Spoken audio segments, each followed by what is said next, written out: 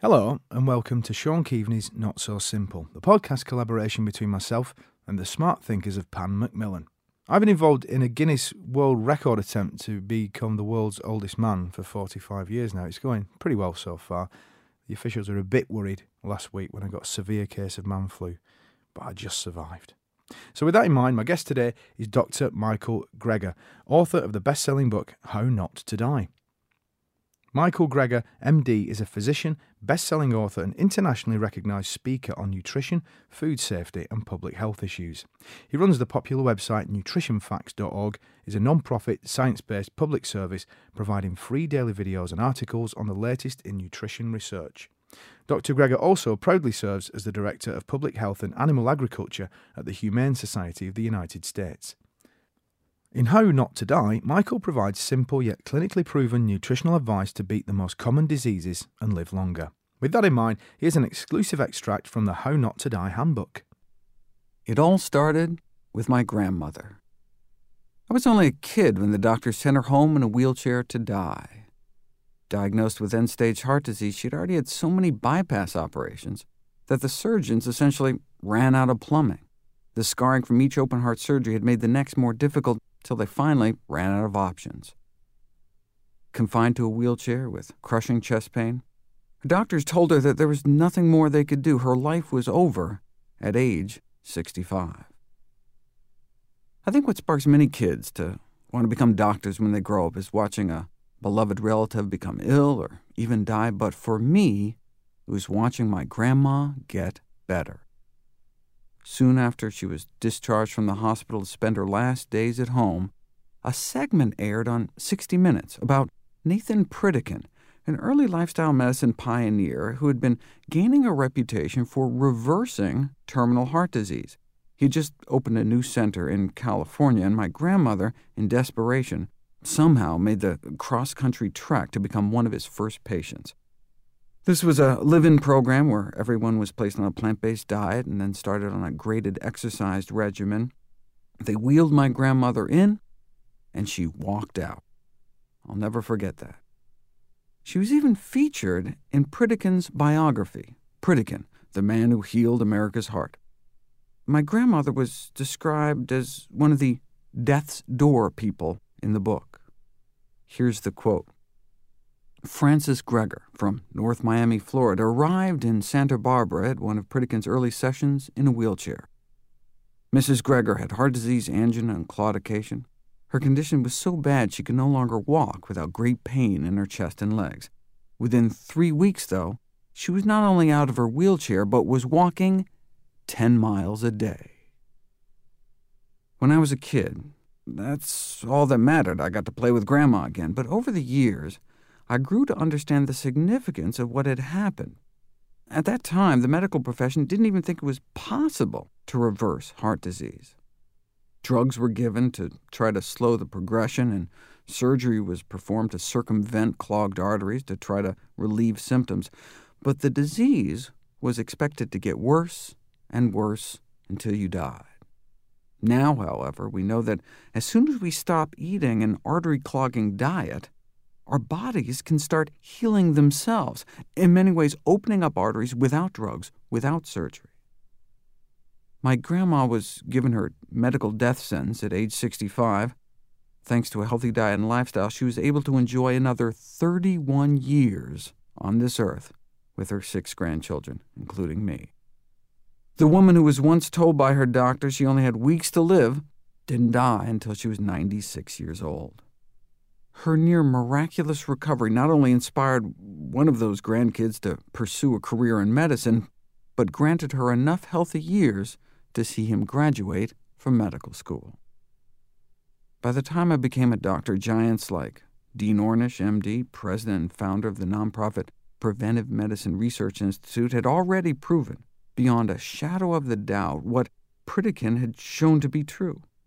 Using the latest high-tech advances, cardiac PET scans, quantitative coronary arteriography, and radionucleotide ventriculography, Dr. Ornish and his colleagues showed that the lowest-tech approach, diet and lifestyle, can undeniably reverse heart disease, our leading killer. Dr. Ornish and his colleagues' studies were published in some of the most prestigious medical journals in the world. Yet medical practice hardly changed. Why? Why were doctors still prescribing drugs and using Roto-Rooter-type procedures to just treat the symptoms of heart disease and to try to forestall what they chose to believe was the inevitable, in early death? This was my wake-up call. I opened my eyes to the depressing fact that there are other forces at work in medicine besides science. The U.S. healthcare system runs on a fee-for-service model in which doctors get paid for the pills and procedures they prescribe, rewarding quantity over quality. We don't get reimbursed for time spent counseling our patients about the benefits of healthy eating. If doctors were instead paid for performance, there'd be a financial incentive to treat the lifestyle causes of disease. Until the model of reimbursement changes, I unfortunately don't expect great changes in medical care or medical education. Only a quarter of medical schools appear to offer a single dedicated course on nutrition. During my first interview for medical school at Cornell University, I remember the interviewer emphatically stating, quote, "Nutrition is superfluous to human health." And he was a pediatrician. I knew I was in for a long road ahead. Come to think of it, I think the only medical professional who ever asked me about a family member's diet was our veterinarian. I was honored to be accepted by 19 medical schools. I chose Tufts because they boasted the most nutrition training, 21 hours worth, although that's still less than 1% of the curriculum. During my medical training, I was offered countless steak dinners and fancy perks by Big Pharma representatives, but not once did I get a call from Big Broccoli. There's a reason you hear about the latest drugs on television. Huge corporate budgets drive their promotion. The same reason you'll probably never see a commercial for sweet potatoes is the same reason breakthroughs on the power of foods to affect your health and longevity may never make it to the public. There's little profit motive. In medical school, even with our paltry 21 hours of nutrition training, there was no mention of using diet to treat chronic disease, let alone reverse it. I was only aware of this body of work because of my family's personal story. The question that haunted me during training was this: if the cure to our number one killer could get lost down the rabbit hole, what else might be buried in the medical literature? I made it my life's mission to find out. Most of my years in Boston were spent scouring the dusty stacks in the basement of Harvard's Countway Library of Medicine. I started practicing medicine, but no matter how many patients I saw in the clinic every day, even when I was able to change the lives of entire families at a time, I knew it was just a drop in the bucket. So I went on the road. With the help of the American Medical Student Association, my goal was to speak at every medical school in the country every 2 years to influence an entire generation of new doctors.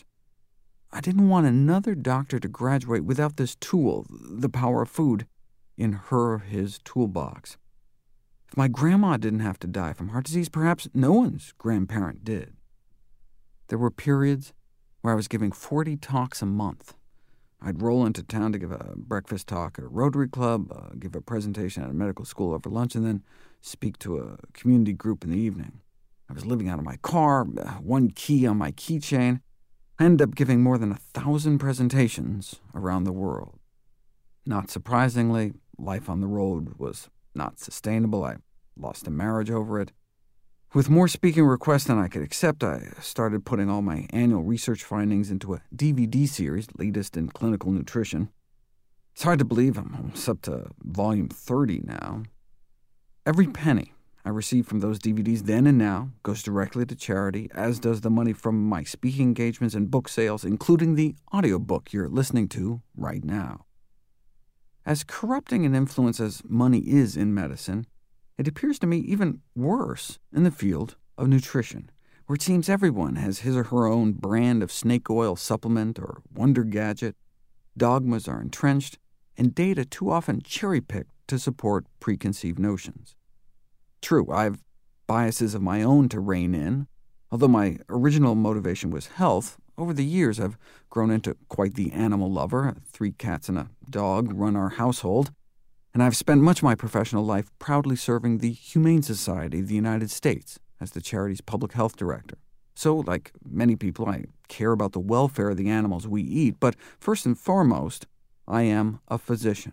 My primary duty has always been to care for my patients, to accurately provide the best available balance of evidence. In the clinic, I could reach hundreds, on the road thousands, but this life-or-death information needed to reach millions. Enter Jesse Rash, a Canadian philanthropist who shared my vision of making evidence-based nutrition freely accessible and available to all.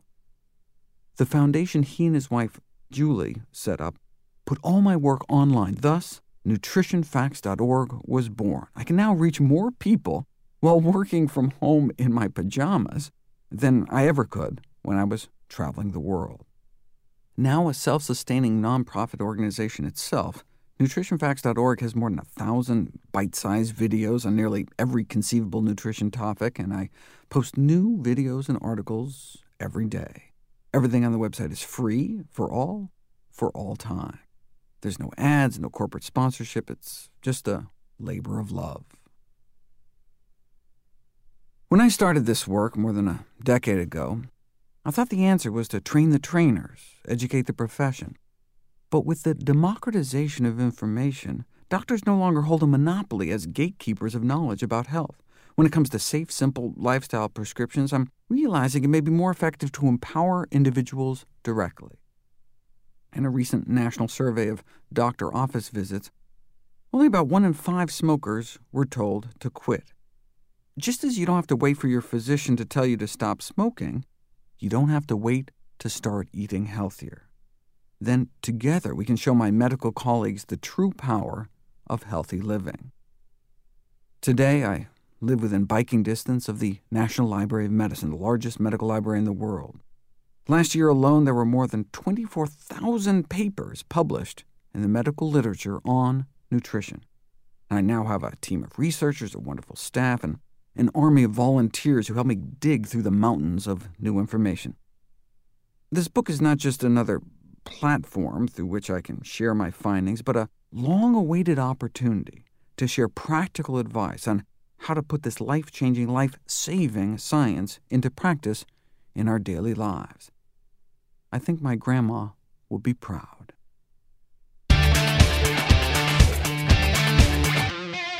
Hello, Michael. Hello, so glad to be here. Thank you very much for doing this. Now, this is not so much a diet book as a not to die book, essentially, isn't it? Now, first things first, what the hell is Oprah's meat defamation trial? Yeah, Oprah Winfrey was sued by a cattle rancher in Texas. 21 states here in the States have so-called food disparagement laws where it is illegal to make unfounded comments against perishable food items. And she, on her show, after learning that they were feeding cows to cows in this country, the UK will be no stranger to the BSE story, said, well, she's never going to eat another burger again. And the next week, cattle futures tumbled on the Chicago Mercantile Exchange, and Texas cattle rancher lost a lot of money and sued her for daring to say she's not going to eat burgers again. But again, the law is against making unfounded comments.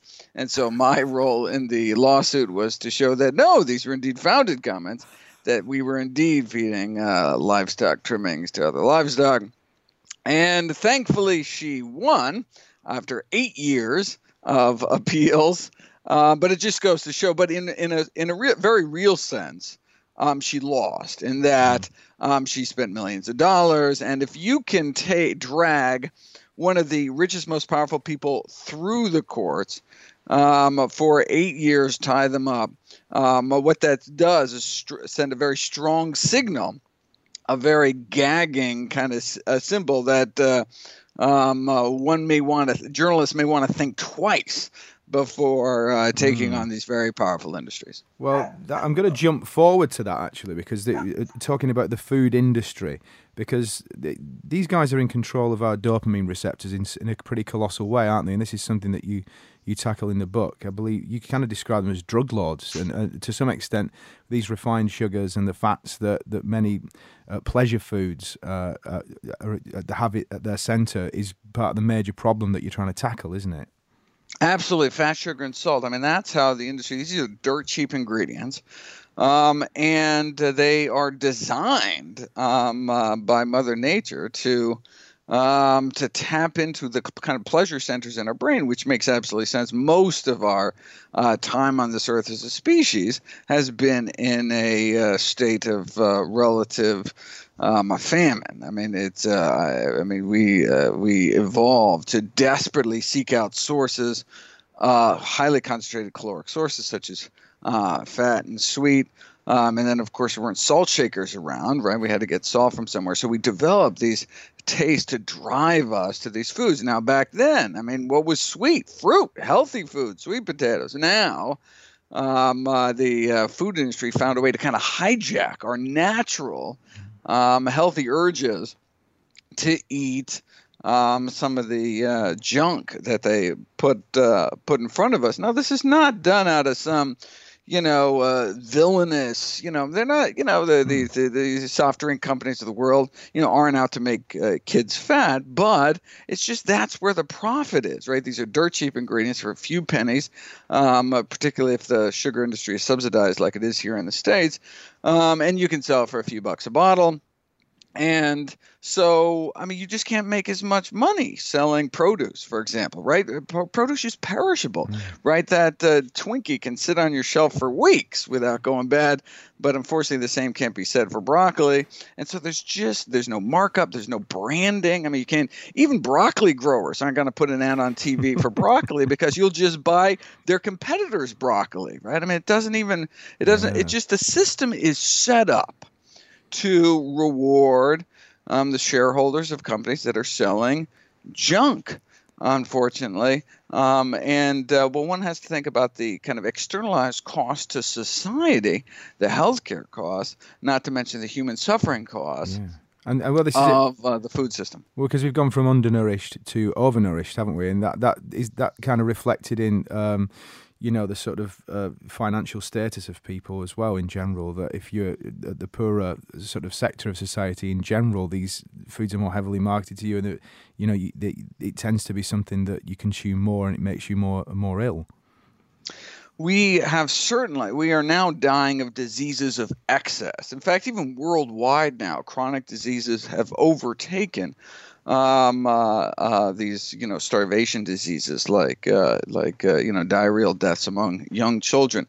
I mean, you can look at the portrait gallery there and look at the royalty in the UK as they get fatter and fatter, through the centuries.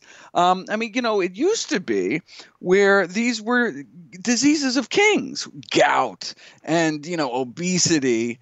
And, type 2 diabetes. I mean, these were, but now, you can eat like a, prince for breakfast, a queen for lunch, and a king for dinner. I mean, these feast foods, these holiday foods are now day-to-day fare for many people. And so we're dying of the same, these kind of diseases of royalty. But the good news is that we have tremendous power over our health, destiny, and longevity. The vast majority of premature death and disability is preventable with more plant-based diet and other healthy lifestyle behaviors. Well, this is another thing that's surprising. I love this phrase that comes up, a doctor a day keeps the apples away. And I think a lot of people are going to be surprised by what you say in the book, which is a big portion of the book deals with the medical establishment. You went into medicine, of course, but one of your quotes is, "We don't get paid for the time spent counselling our patients on the benefits of healthy eating."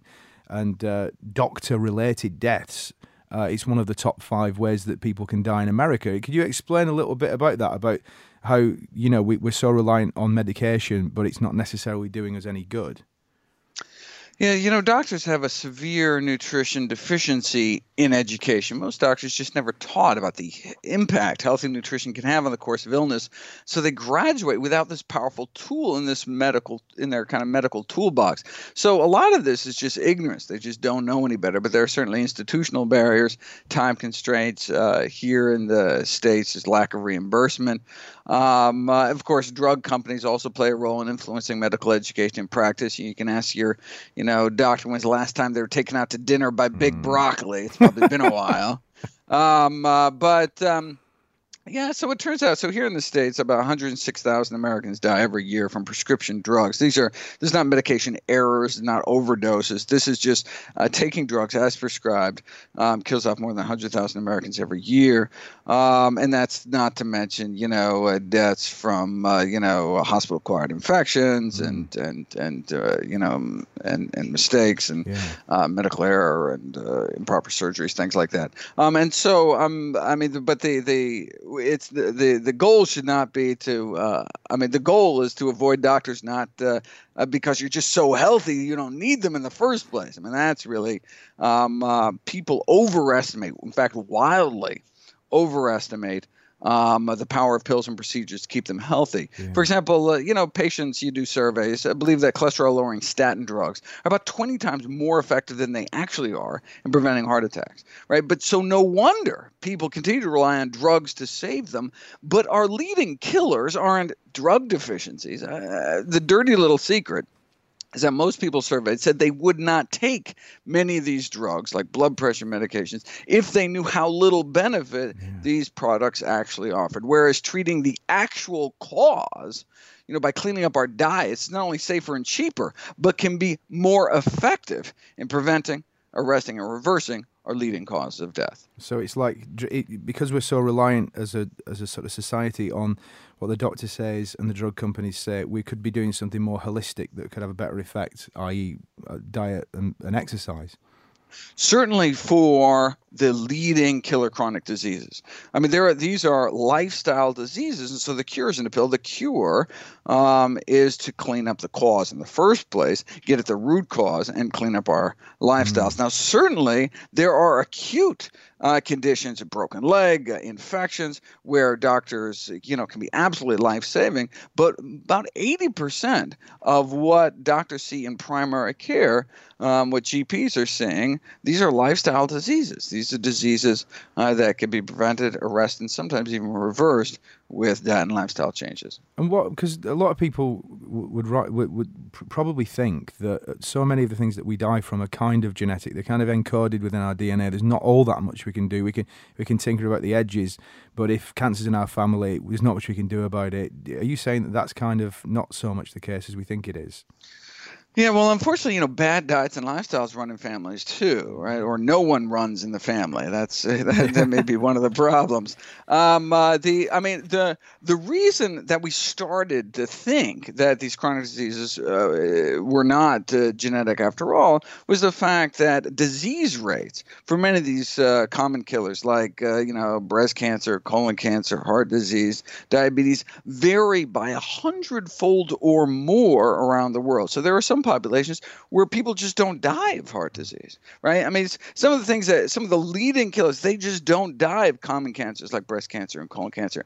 And the question is, well, wait a second, what's going on? And then you do these so-called immigration studies where you realize it's not just genetics, because if someone, for example, moves from Japan to Hawaii, then Hawaii from San Francisco, and starts acquiring the lifestyle habits of their new country, then they start getting the diseases of the new country. In fact, very rapidly, and by the next generation or two, a Japanese family moving to California is going to be starting to die of at California rates of these diseases. So their stomach cancer rates will drop because they're not eating all this fermented, salted foods, but their colon cancer rates, breast cancer rates will shoot, a prostate cancer rates shoot through the roof because they're eating more of kind of a westernized diet. And so, but the final real nail in the coffin, or the unnailing of the coffin, was these reversal studies, where Dr. Dean Ornish for the first time showed in summer of 1990 with his lifestyle heart trial that you can take people with heart disease, put them on kind of plant-based diet, followed by populations that do not get heart disease, and their hope was maybe we could slow the disease down, perhaps even stop it. But instead, something miraculous happened. As soon as people stopped eating their artery-clogging diets, their bodies were able to start dissolving some of that plaque away, opening up arteries without drugs, without surgery, suggesting their bodies wanted to be healthy all along, but were just never given the chance. And of course, it's very personal for you because your grandmother was basically given a death sentence at 65, wasn't she? She was sent home to die with terrible heart condition, but this basically reversed it, and she got another 31 years of life. I mean, when is it too late to help yourself? Is it never too late to try and reverse the damage that might already have been done? It's never too early nor too late to start eating healthy. The problem is that for about half of people that die from heart disease, it was the leading one or two killer in Western countries around the world, the way in which people die, people seem to have a sense that the way you die from heart disease is you get chest pressure, and it gets worse and worse, and then you can't, and then, eventually you have a heart attack. But actually, for a little over half, so most people that die from heart disease actually die from something called sudden cardiac death, which is defined by you don't even know you have heart disease. You've never been diagnosed with heart disease, but within an hour of your first symptom, like that pressure in their chest radiating to the left arm and jaw, within an hour of symptoms, you're dead. You're gone from this earth. And so that's why an ounce of prevention is worth way more than a pound of cure, because there is no cure for dead. That's a pretty good way of putting it. So okay then. So if we're talking about telomeres is the thing that comes because it's there's little caps at the end of our is it nerve endings and things that they start to unravel at the end of our DNA. At the end of our DNA, chromosomes, right? At the end of our chromosomes, and this is the thing that starts to deteriorate with age and with toxins and things. And you found, looking at many studies, that there are ways that you can sort of get that back to a sort of working level again, sometimes increase it.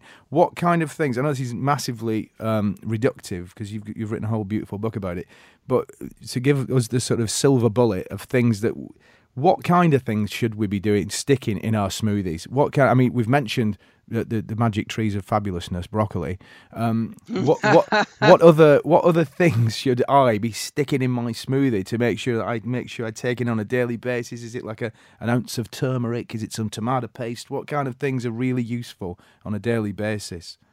Yes, well, I didn't want my book just to be kind of a reference guide. I wanted to be practical in terms of translating this mountain of data into day-to-day decisions. So what the second half of the book is really centered around my recommendations, my so-called daily dozen checklist of all the things I try to fit in my daily routine. So an ounce of turmeric would be way too much turmeric, but a quarter teaspoon of turmeric is what I recommend every day. And so I recommend beans every day, berries every day, the healthiest types of fruit, cruciferous vegetables every day, the healthiest types of vegetables, dark green leafy vegetables, a tablespoon of ground flax seeds. I talk about the best beverages, how much exercise you get every day, all the things, just to kind of inspire people to try to fit in some of the healthiest foods, to kind of crowd out some of the less healthy options. And I always thought that I was doing okay with eggs, because I thought, eggs are good for you. They're sort of full of protein, and they've proven not to give you immediate heart attacks anymore. But then you don't think that they're particularly good especially for men, do you? Oh, well, it's not. I have no opinion about anything, but I can tell you what the science very clearly says. Eggs, men with prostate cancer, for example, who eat eggs, have twice the risk of dying prematurely. So they have so their survival is significantly cut short. Egg eaters compared to men who eat less eggs. The same thing was found for poultry consumption. I mean, we think is going on something called TMAO, trimethylamine oxide, which is kind of been described as kind of the magic bullet in diet microbiome interactions. Microbiome is our kind of friendly flora in our gut, our friendly bacteria. Not so friendly, unfortunately, if we eat eggs and some other animal products high in carnitine or choline, so eggs or steak. We foster the growth of these bacteria that can take the carnitine or the choline in eggs and red meat and convert it into something called trimethylamine, which is oxidized by the liver, and then circulates throughout our body, increasing our risk, increase of heart disease, stroke, kidney failure, heart failure, and may accelerate cancer growth. And so that's why the study suggests egg eaters have higher rates of ovarian cancer, higher rates of cancer recurrence for people who already have cancer. And so it's not just, yes, has lots of cholesterol, but this TMAO story is really opening up a whole new kind of arena in terms of the effect on our diet. And what's interesting, though, if you take someone who doesn't eat any animal products, like you take a vegan and pay him enough to eat a steak or to eat eggs, they actually don't make any trimethylamine because they have not been fostering the growth of these bad bacteria in their guts, so they just don't have these bacteria. Now, if you fed that vegan a steak every single day, eventually they'd be able to make this stuff. But we want to foster the growth of the good bacteria, the fiber-eating bacteria, the prebiotic-eating bacteria, concentrated in whole plant foods such as legumes, beans, split peas, chickpeas, and lentils. I keep telling people you got to eat like the Brits. You have beans for breakfast. You have to have legumes 3 times a day. I love that. Okay, more beans. That's an easily achievable aim, definitely. And my commercial for broccoli is broccoli, tiny trees of goodness, which I think we'll catch on eventually. I love it. Listen, it's been such a great pleasure to chat to you today. It's quite inspiring. The pizza and the Doritos and the Pepsi, the full-fat Pepsi, have gone straight into the bin, and I've been inspired to eat a little bit healthier and move around a bit more. But How Not to Die by Michael Greger, MD, is out in all good and disreputable bookshops right now. But thank you so much for taking the time to come and chat to us today. Thank you so much. That was Dr. Michael Greger, whose book How Not to Die is available now as a hardback and ebook from all good and disreputable retailers. The audiobook, which you heard a snippet of earlier, is also available to download now from audible.co.uk. I hope you enjoyed this episode, and I very much hope you'll join me in taking Michael's advice and staying alive a while longer. I'll also be putting the finishing touches to my own survival guide. Ooh, watch out for that bus. It should be out in the autumn. Goodbye.